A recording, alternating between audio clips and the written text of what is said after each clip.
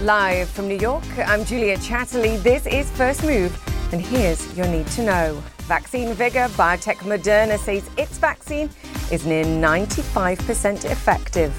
Moderna momentum. Global stocks soar. The Dow poised to break 30,000. And a Pacific partnership. 15 nations agreeing a major trade deal, minus the US and India.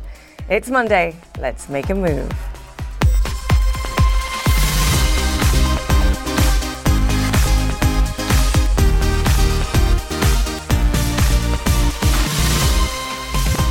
Welcome once again to First Move. Great to have you with us for another jam-packed show filled with exciting news on the vaccine ventures, giving us all hope during these dark days of the COVID crisis. As I mentioned, Moderna just announcing interim data that shows its vaccine is near 95% effective in late-stage trials, an even stronger performance than we were discussing last week, if you remember, with the Pfizer-BioNTech vaccine.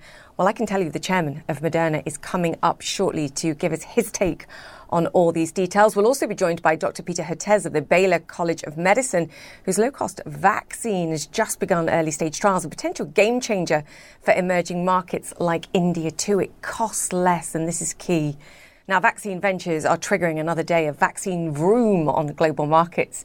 As you can see, the S&P 500 and the small cap Russell 2000, their domestic-focused stocks, begin the session at record highs. The Dow, as I mentioned too, closing in on that 30,000 milestone yet again as well. Tech pulling back. Remember, it's the winners to the losers, that rotation that we're seeing. But I have to say, economic data from Asia is also helping sentiment. Japan posting a record 21% annualized growth rate for the third quarter, the first positive reading the country's had in a year, helping the Nikkei hit a 29-year high, as you can see in that chart. In the meantime, Chinese industrial production jumping in October, and retail sales over in China rising for a third straight month, but still, should be clear, below pre-pandemic levels. China also signing one of the largest trade deals ever with 14 neighbouring nations. It's also Merger Monday too. You have to keep up with me here. US bank PNC buying the US operations of Spain's BBVA for more than $11.5 billion. That is one of the biggest banking deals in more than a decade. US and European bank stocks actually were the big winners last week.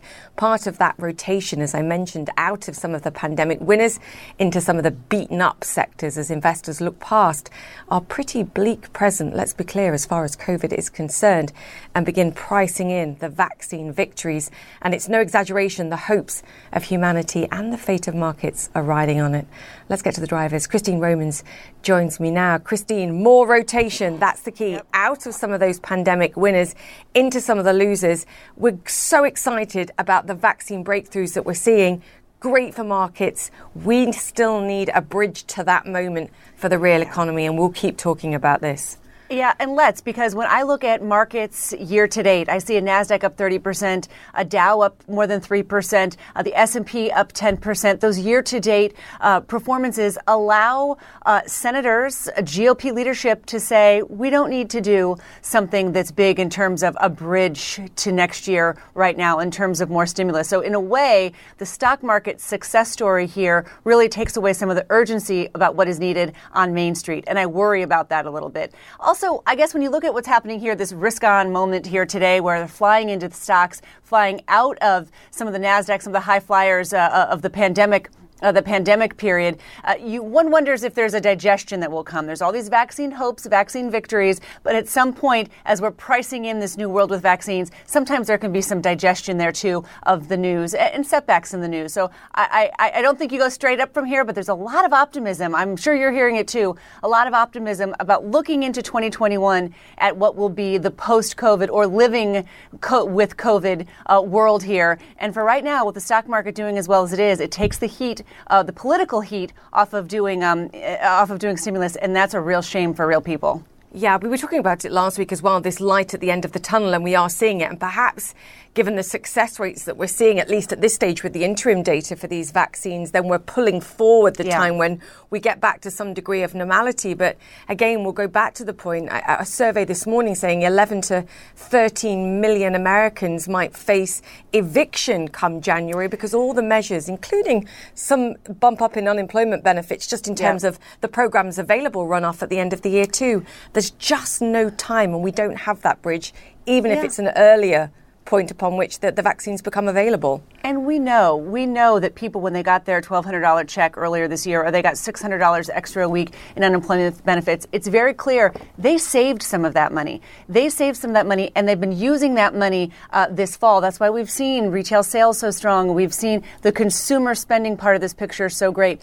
That's kind of masking what's really happening in the economy. That's the money that the government injected into consumers to keep them whole. They're spending it down, and these other really important supports are expiring in the next days and weeks. You won't have an economy at 100% on January 1st or January 20th or maybe even March 1st. So really here, there's an important leadership discussion to be had about helping Main Street. You're going to hear a lot of people talk about Dow 30,000. Look, that's great. I like it when stocks go up. But I have a terrible feeling that too many Americans have no difference in their life when the stock market is at 30,000.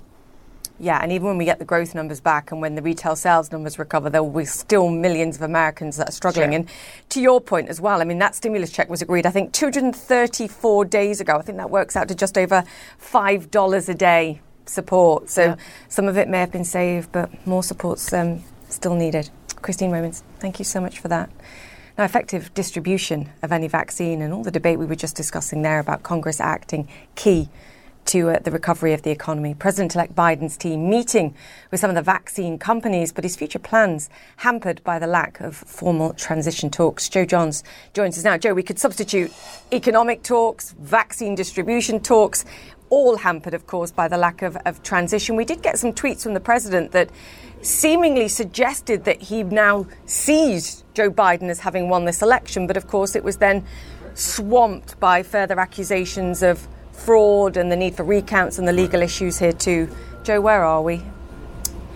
Well, I can tell you just a few minutes ago, the president tweeted that he won the election once again, and it creates a serious problem when you think about it because vaccines, Operation Warp Speed, this is about the one thing this administration can point to that says they did something very well in the issue of coronavirus. A lot of the other things, not so much. But on vaccines, they appear to have done well. However, the administration seems to be snatching defeat from the jaws of victory because they will not acknowledge that Joe Biden is the rightfully elected next president of the United States and sort of open up the doors to cooperation between the transition team and the current administration. So what does that do? Well, number one, it forces Biden to sort of go to plan B and work around the edges, including doing things like meeting with the vaccine makers, meeting with others who used to work in the government, working on personnel and appointments. But the thing the incoming administration cannot do, at least at this stage, is something called agency review, and that is when a team from the Biden transition goes into various agencies. In the case of vaccine, it would be the Department of Health and Human Services, and try to figure out where everything is, how the vaccine deployment is going to work here in the United States. So that creates a critical problem because, as Dr. Anthony Fauci has said, they could start trying to distribute this vaccine by the end of December, a very short timeline. And, of course, the new administration comes in January, means Joe Biden would walk into a position where he doesn't know what's going on with the deployment of this vaccine at a very critical time, Julia. Yeah, legal issues, recounts must be set aside, allow whoever's going to take over to be prepared to do so. And that's how we need to be behaving. Joe Johns, thank you so much for that. All right, let's get more details now on Moderna's big announcement as interim results show its vaccine is near 95% effective. Elizabeth Cohen joins me now. Elizabeth, wowzers is all I can say. Give us all the details. What does this mean and what more do we know? Julia, I think that's a very appropriate word. People were expecting maybe we'll get 60% effective. If we're lucky, 70 or 80, but 94.5, that is way higher than even what people were hoping for. And it's in the same neighborhood. It's right at the same mark as Pfizer's vaccine. And another advantage is neither vaccine seems to have terrible side effects. People had headaches or body aches, but that was about it. And in addition, Moderna's vaccine, unlike Pfizer's, Moderna's vaccine does not need to be kept at those super low temperatures. They can be kept in freezers that pharmacies and doctors' offices, at least in the United States, already have. So let's take a look at Moderna's specific numbers. So what Moderna did was they gave 15,000 study participants a placebo. That's a shot of saline that does nothing. And over a period of months, 90 of those people became sick with COVID-19. And they gave 15,000, a different group, they got the vaccine. And over a period of months, only 5 of those people became sick with COVID-19. So you can see that huge difference. That's where you get the 94.5%. And there's sort of a second note here, which is that those 5 people who got the vaccine and did get sick with COVID, in other words, the vaccine didn't prevent them from getting ill, it seems to have prevented them from getting severely ill. None of those 5 people became severely ill with COVID, but among the folks who got the placebo, 11 of them did get severely ill with COVID. Now, Moderna, this is news to us, and it also is really news to Moderna. They just found out this data yesterday afternoon. They heard about it from an independent data and safety monitoring board. They had a phone call with them yesterday. I spoke after that with Dr. Tal Zaks, who's the chief medical officer at Moderna. Let's take a listen. Tell me, how did it feel to hear that number, 94.5%?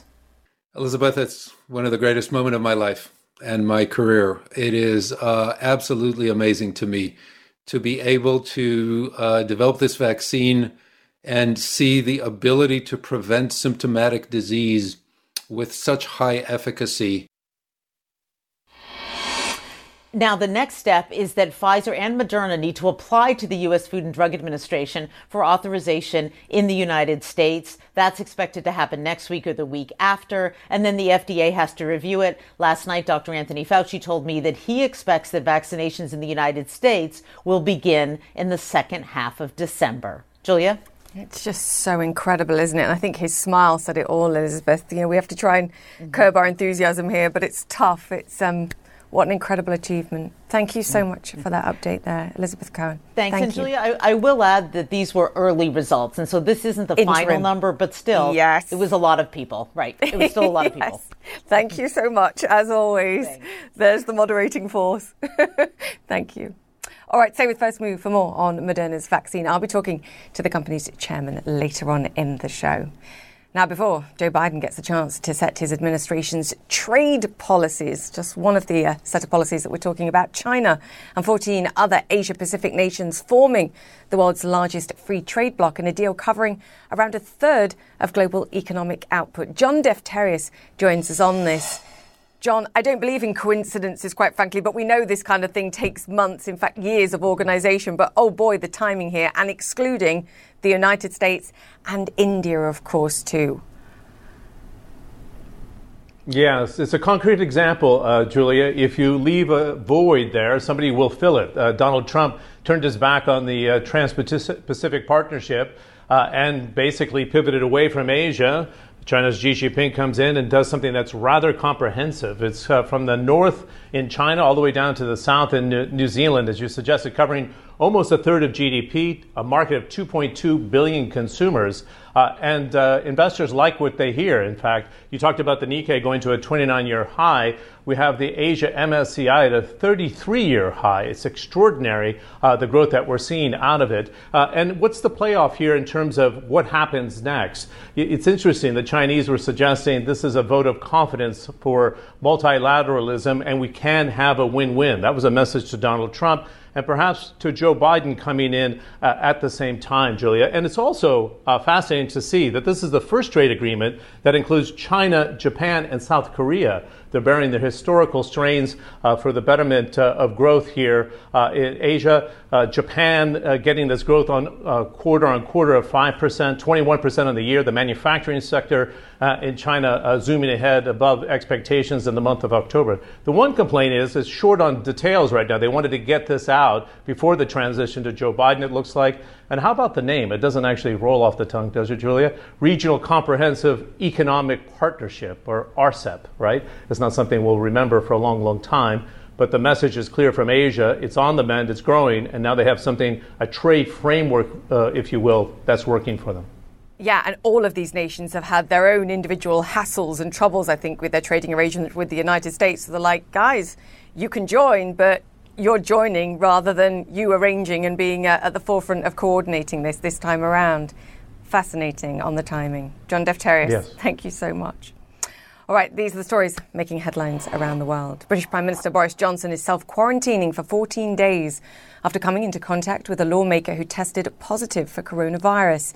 He says he has no symptoms and will continue working from number 10 Downing Street, leading his government's pandemic response. The head of the International Olympic Committee says he's confident that crowds will be able to attend the Tokyo Games in July. Thomas Bach said he hopes a COVID vaccine will make the venue safer. The Games were postponed last July because of the coronavirus pandemic. All right, still to come here on First Move, more on Moderna. The company's founder and chairman joins us next. Stay with us.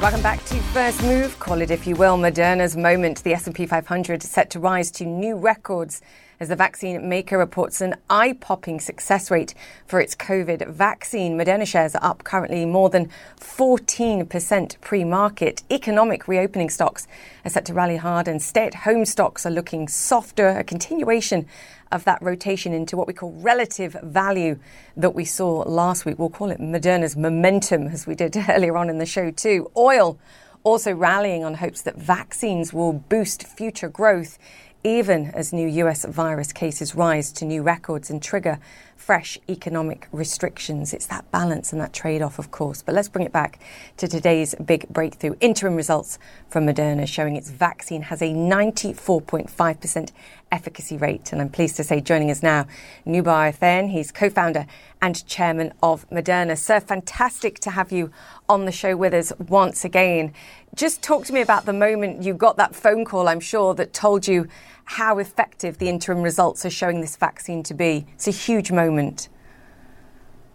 Well, Julia, thanks for having me on again. Yes, indeed, we've been working over the past 6 months to get to this point since we started our very first human trials back in March.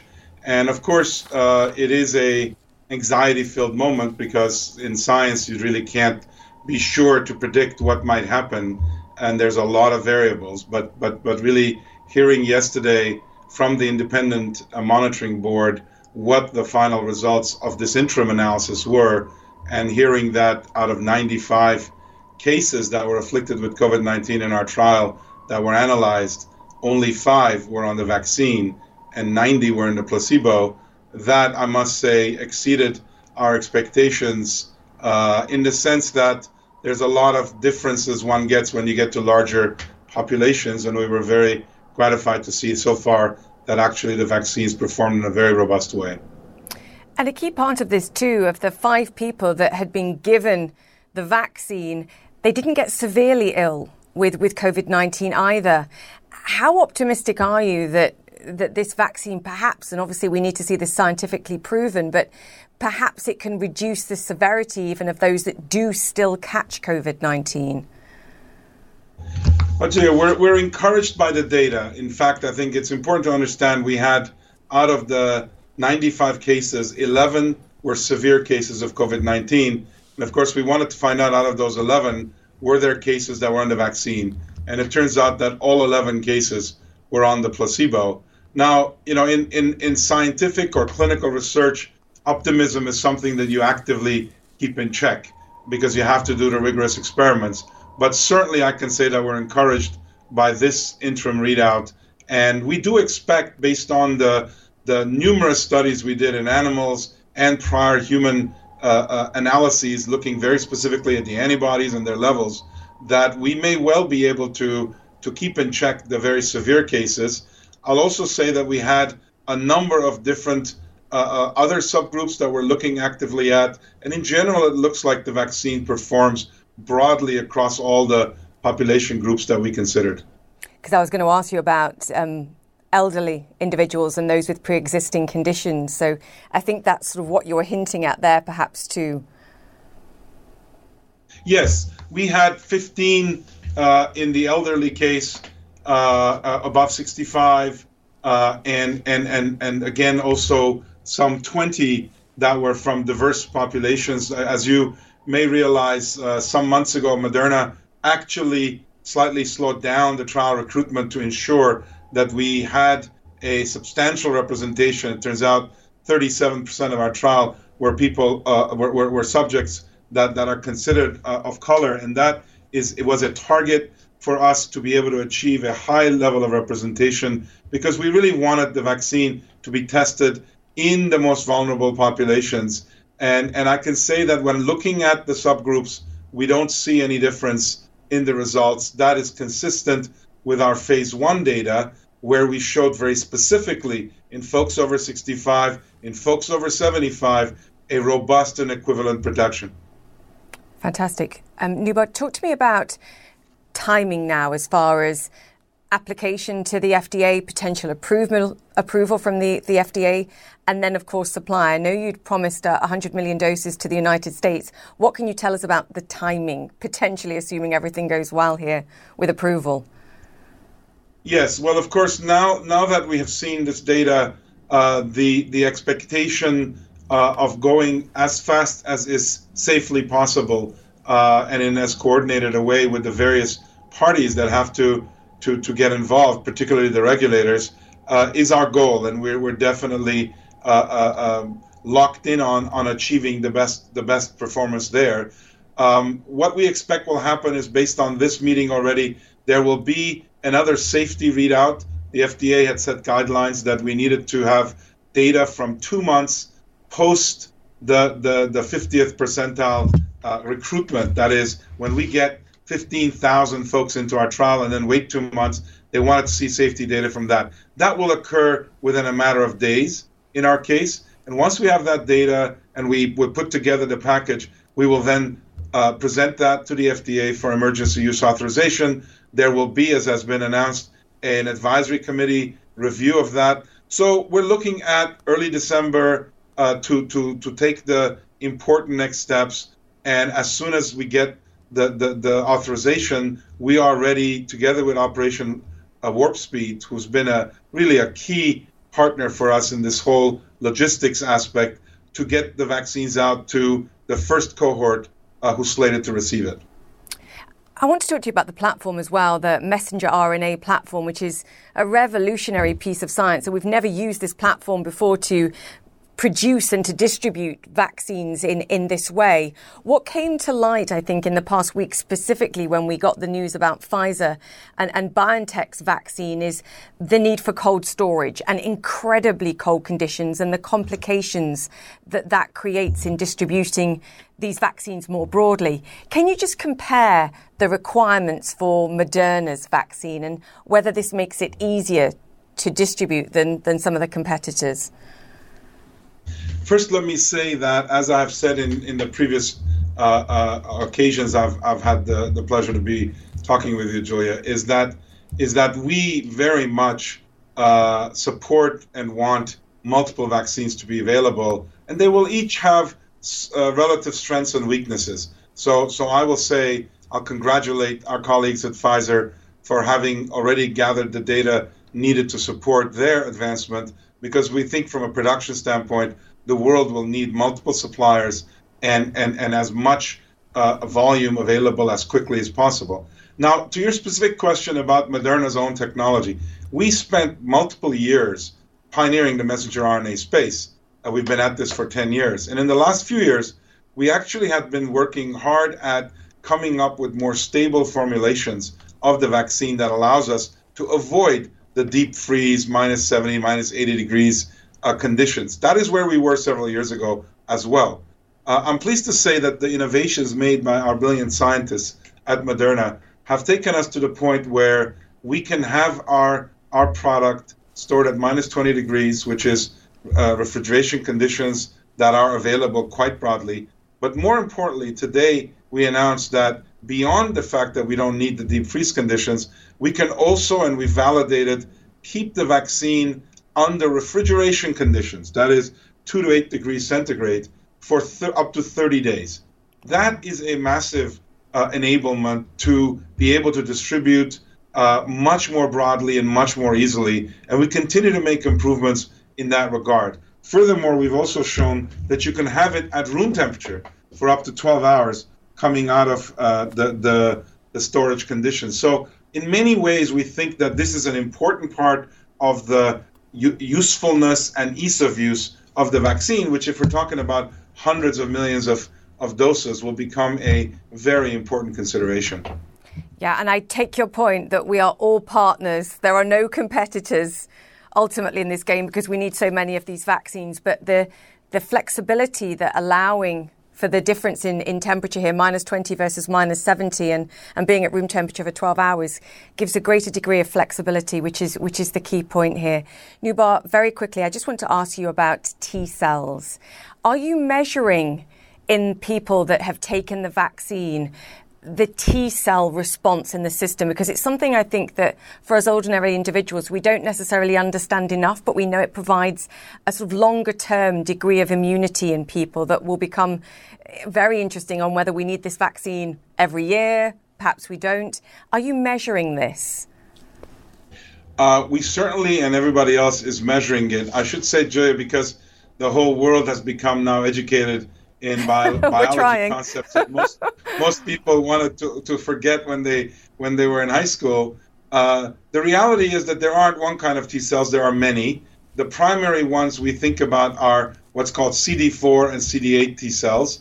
We have shown in our data that the CD4 T cells are highly activated due to our vaccine. Those are the T cells that are important to be able to generate a robust antibody response. The data in the vaccine world overwhelmingly supports the fact that a robust antibody response, which is enabled by CD4 response, is what is protective for future infections. There is interesting new research in the immunology field, of which we are, at my firm Flagship Pioneering, participants with some of our leading edge companies such as Repertoire, that actually looks at T cells, and Moderna certainly will measure that in the CD8 category. But what is not at all shown is that that is an essential part of protection. So through the COVID work, we will all learn how important CD8 T cells are, and if they are important, there's ways to increase them. But there is an oversimplification out there through experts of some vaccines have a lot of CD8 positive cells, some don't, and therefore one is going to work better. There is no data that supports that. The only data that exists is that a robust antibody response is what vaccines have delivered against infectious diseases, and that's what we and Pfizer have demonstrated.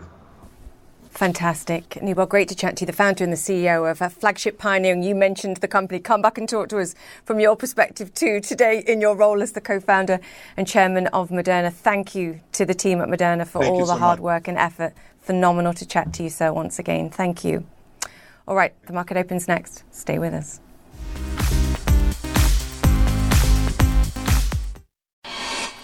Welcome back to First Move. US stocks are up and running on the first trading day of the week. Eventful already. We've got fresh records for the S&P 500 and the small cap Russell 2000 as investors applaud stunning late interim vaccine data from Moderna.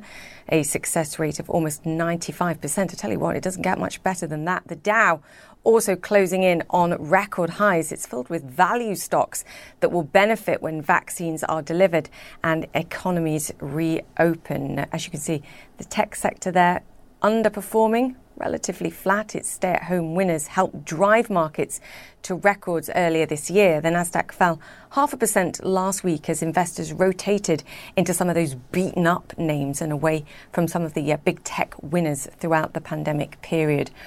We seem to be making real progress towards a coronavirus vaccine. Numerous of them, 12 candidates, are currently in phase 3 trials developed by companies including Moderna, as we just heard, Pfizer, AstraZeneca and Johnson & Johnson. Researchers at dozens of other companies are staging phase 1 and 2 trials. India-based Biological E also entering human trials of Baylor College's COVID-19 vaccine. And joining us now, Dr. Peter Hotez. He's a professor and dean of tropical medicine at the Baylor College of Medicine. Fantastic to have you on the show with us once again. I want to talk about your specific vaccine and the work that's been doing there. But first, just to get your sense of what we heard from Moderna this morning, in light of what we heard, of course, from Pfizer and BioNTech last week, lots of progress here being made.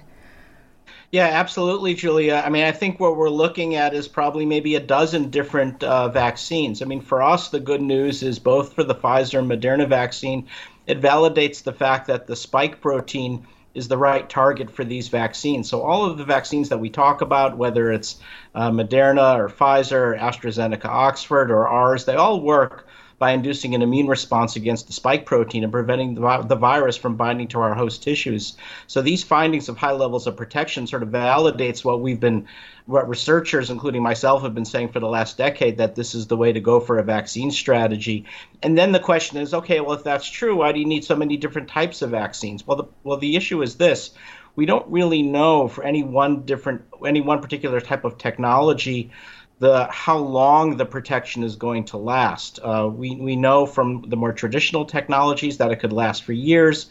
Is it going to be the same for the mRNA or the other vaccines? We just don't know. So to kind of reduce the risk, it's good to have a portfolio of different candidates. And for the reason as stated by your previous guest, that no one organization can make all of the vaccine for the world. So this has been kind of a big ecosystem now of a dozen different vaccines. And now we have ours being tested across India, and we're excited about that for a number of reasons. Yeah, diversification is key. Talk to me about why you're excited, because as we were discussing there with the Moderna chairman, logistics, the ease of making the vaccine and where you can make it is critically important in addition to the platform. And this is why your vaccine, I think, and we'll keep our fingers crossed, is so important. Talk us through what you're working on. That's right. So it's in some ways our vaccine is a bit of a throwback. It uses a technology that's almost 40 years old. It's a recombinant protein vaccine expressed in yeast. And the reason that's relevant, it's the same technology that's used to deliver the hepatitis B vaccine all over the world. And one other piece to that recombinant hepatitis B vaccine is made locally in many countries, in Brazil and Cuba and India and Indonesia and Bangladesh. So it offers the potential where we can have scale-up production in many countries across the world, rather than the traditional approach, which is relying on the U.S. or North America and Europe, and then having filtered down to low and middle-income countries. We can get direct access, and our partners at BioE, who are absolutely amazing, are producing 1.2 billion doses of this vaccine. So the hope is that we can get a good percentage of the world vaccinated, whereas the others, which require freezer technology, it's going to be a bit tougher to get that into places like Ethiopia and Nicaragua and you name it. So I'm hoping that ours can make an important contribution to this vaccine ecosystem, particularly for low and middle income countries. Timing, Dr. Hotez. Give me a sense of timing. I mean, you're talking about huge numbers. If you're talking about more than a billion doses here, the ability to make it locally rather than to have the issues of cold storage, which is not a problem, I'm assuming, with this either. This would be phenomenal. How long will it take, assuming everything goes well with the trials? Well, if all the stars align, the hope is that by the middle of next year, we can be vaccinating a significant percentage of the global population. And of course, the stars have to align. There are always bumps in the road, as we've seen with Moderna and Pfizer and AstraZeneca, Oxford. But I'm hopeful because it is a traditional technology. We know what to look for. We know about its safety record, that now things can move pretty quickly. So even though you can move very fast using the mRNA technology to get into the clinic. Given that it's a brand new technology, it can slow you down at the other end. And the hope is that even though ours took a little longer to make and develop just by a few months, that we can make up for that lost time by the fact that it's a well-known approach that's been used for decades. Peter, I have about 30 seconds. The vaccines are coming. There's light at the end of the tunnel, but we're in a pandemic still. And we need a bridge of some sort between where we are today and when we get the vaccines. What do people need to remember, particularly over Thanksgiving, at Christmas? They want to see their families. How should they act? So I'm so glad you asked that. Look, in the past, when I've told people about aggressive social distancing and wearing masks, I wasn't able to give them any end date for it. I would just, it almost sounded like I was asking them to do this in perpetuity. Yeah. Now we have brackets on the right-hand side, Julia. We can tell people, look, this is not forever. Just hang on a few more months.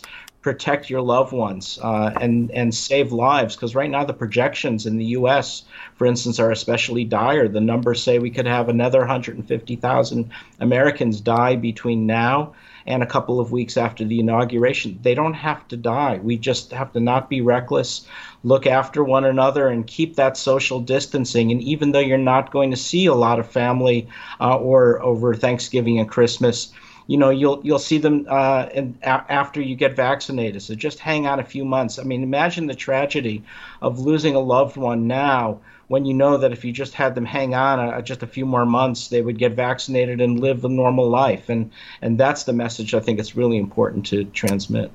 Yes, be brave. We'll get there soon. Dr. Peter Hotez, thank you for that. You're making me emotional. We all have to take care of each other and ourselves. Absolutely. Professor at the Baylor College of Medicine. Thank you, sir. We'll speak to you soon. All right, after the break, what's the best foot forward for the tourism industry directly connected to this? The CEO of hotel giant Best Western is next.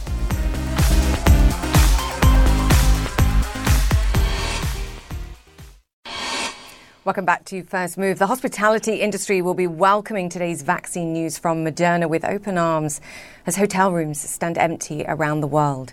Best Western is one of the biggest franchises in the business. As you can see in the blue on this map, it has nearly 5,000 hotels across over 100 different nations. It's estimated 20,000 Best Western jobs have been lost since the start of the pandemic. That's on top of 800 layoffs at the parent company. David Kong is the CEO of Best Western and joins us now. David, it's fantastic news that we're hearing on the vaccine research front, but I guess it's bittersweet in many ways because support for businesses like yours is still needed to bridge the divide until we get there.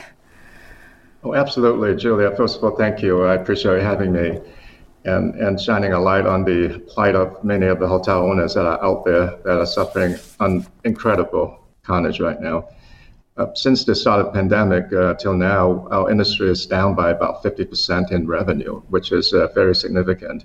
And recently, with a big spike, a lot of municipalities and states are shutting down again, which is causing tremendous number of cancellations of late, which is really just adding fuel to fire to a very bad situation. What proportion of your franchisees are saying to you, and you can talk to me about wherever in the world is worst at this moment, are saying to you, look, we're not going to make another shutdown. If we have to close down again or we continue to see these conditions, we're just not going to make it? Yeah, well, according to the American Hotel Lodging Association study, which was only a couple months ago, they said that 3/4 of the hotels are planning further layoffs, and only half the hotels have enough reserve to last another 6 months, and therefore in danger of foreclosure. So it's a whopping number. Half the hotels are in danger of foreclosure. How frustrating is it to watch what's going on in DC at this moment and Congress and the inability to agree on a package particularly for small businesses and those that would help perhaps some of the smaller hotels that are your franchisees? There's agreement there. Yeah. They just can't reach an agreement. Yes, it's tremendously maddening and frustrating. The fact of the matter is, despite the good news that are out there about the vaccine, which gives us the light at the end of the tunnel, we do need a bridge to the other side for the time being. And so many of the hotels, at least half the hotels, are owned by small businesses, and they are the small businesses, and they're owned by hardworking men and women trying to make an honest living, and they really need help because this whole big stock market rally is happening on Wall Street. It's not Main Street. Millions of people are out of jobs. They've been furloughed or laid off, and they need help. And more people are going to get laid off if we don't get some assistance. So it's really disturbing to see that we can't come to some resolution, at least provide some relief so we can get to the other side. Yeah, we need an agreement, and we need it like months ago. David, can you compare what you're seeing, and we've talked about the challenges in the United States, to what you're seeing in China? Because we are looking at the data there, certainly, and it looks like a strong recovery in comparison. Yeah, that's absolutely true. And I was just talking to our partner in China just a week ago, and he said the contrast is this. When there's an outbreak in China in any city, they basically lock down the city, and they do testing on everybody in the city. So within a matter of 2 or 3 days, they're able to test everybody in the city, and then they isolate the problem. The people that are infected go to the hospital, the rest go on with their lives as usual. And then after 3 days, the city reopens. So that massive amount of testing, the capability to do that is what we need to isolate the problem rather than locking down the whole state. And the critics would say there's no way Americans or Western nations would stand for the kind of controls that China imposes. But I think your message here is we still need far more testing, and we need a strategy with regards to testing, and we're still going to need that for many months to come. That's right. All I'm saying is we're certainly not an authoritarian government like China, but we can increase the capabilities for testing and contact tracing. Yeah, we can try to isolate the problem. I hear you. David, fantastic to have you on the show. I'm sorry for the challenges, and we'll keep our fingers crossed that more support is forthcoming sooner rather than later. David Kong, CEO of Best Western, great to chat to you, sir. Thank you. All right, still to come on First Move, a look at Sunday's space launch and why it's another one for the history books. Stay with us.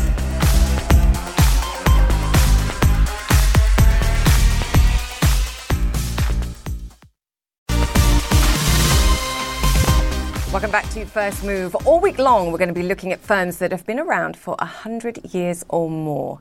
Today, it's Suntory, the Japanese multinational brewing and distilling company that got its start in 1899. Cyril Vanier now on how Suntory is growing its business while partnering with the environment. For relaxing times, make it Suntory time.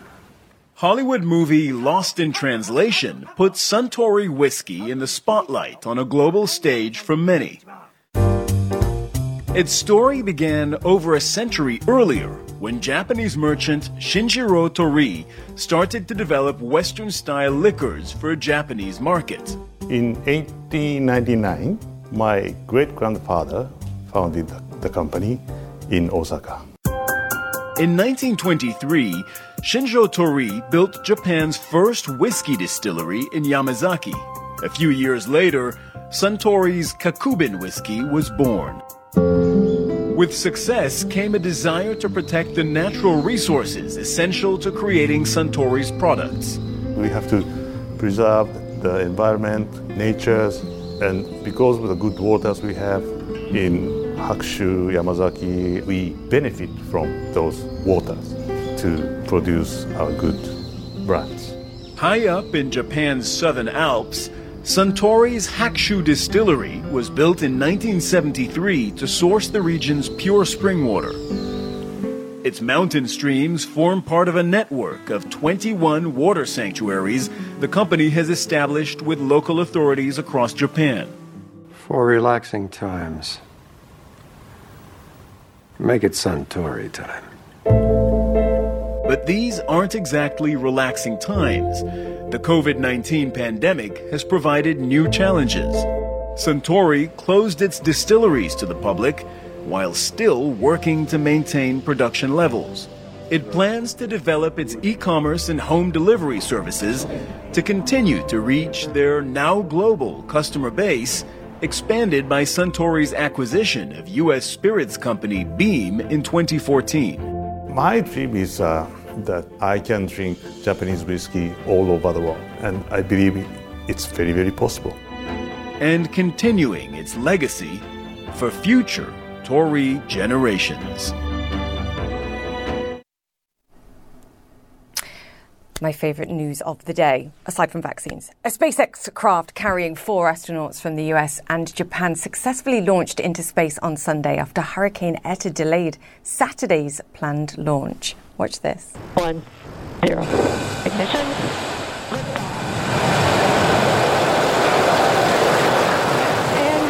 Big deal for NASA and for the company. The first fully operational crewed mission using a NASA-certified commercial spacecraft. The Crew Dragon capsule is expected to dock with the International Space Station this evening. Wow, what images.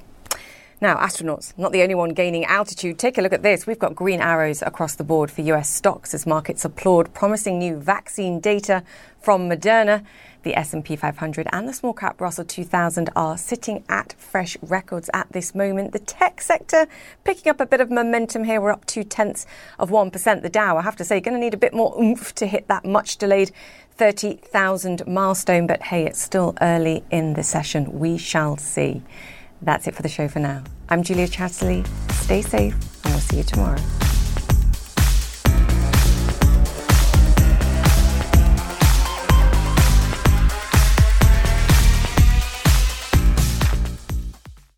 I'm Dr. Sanjay Gupta, host of the Chasing Life podcast. In honor of our 10th season, we want to hear from you. Leave us a message at 470-396-0832 and tell us how you chase life. It could be used on an upcoming episode.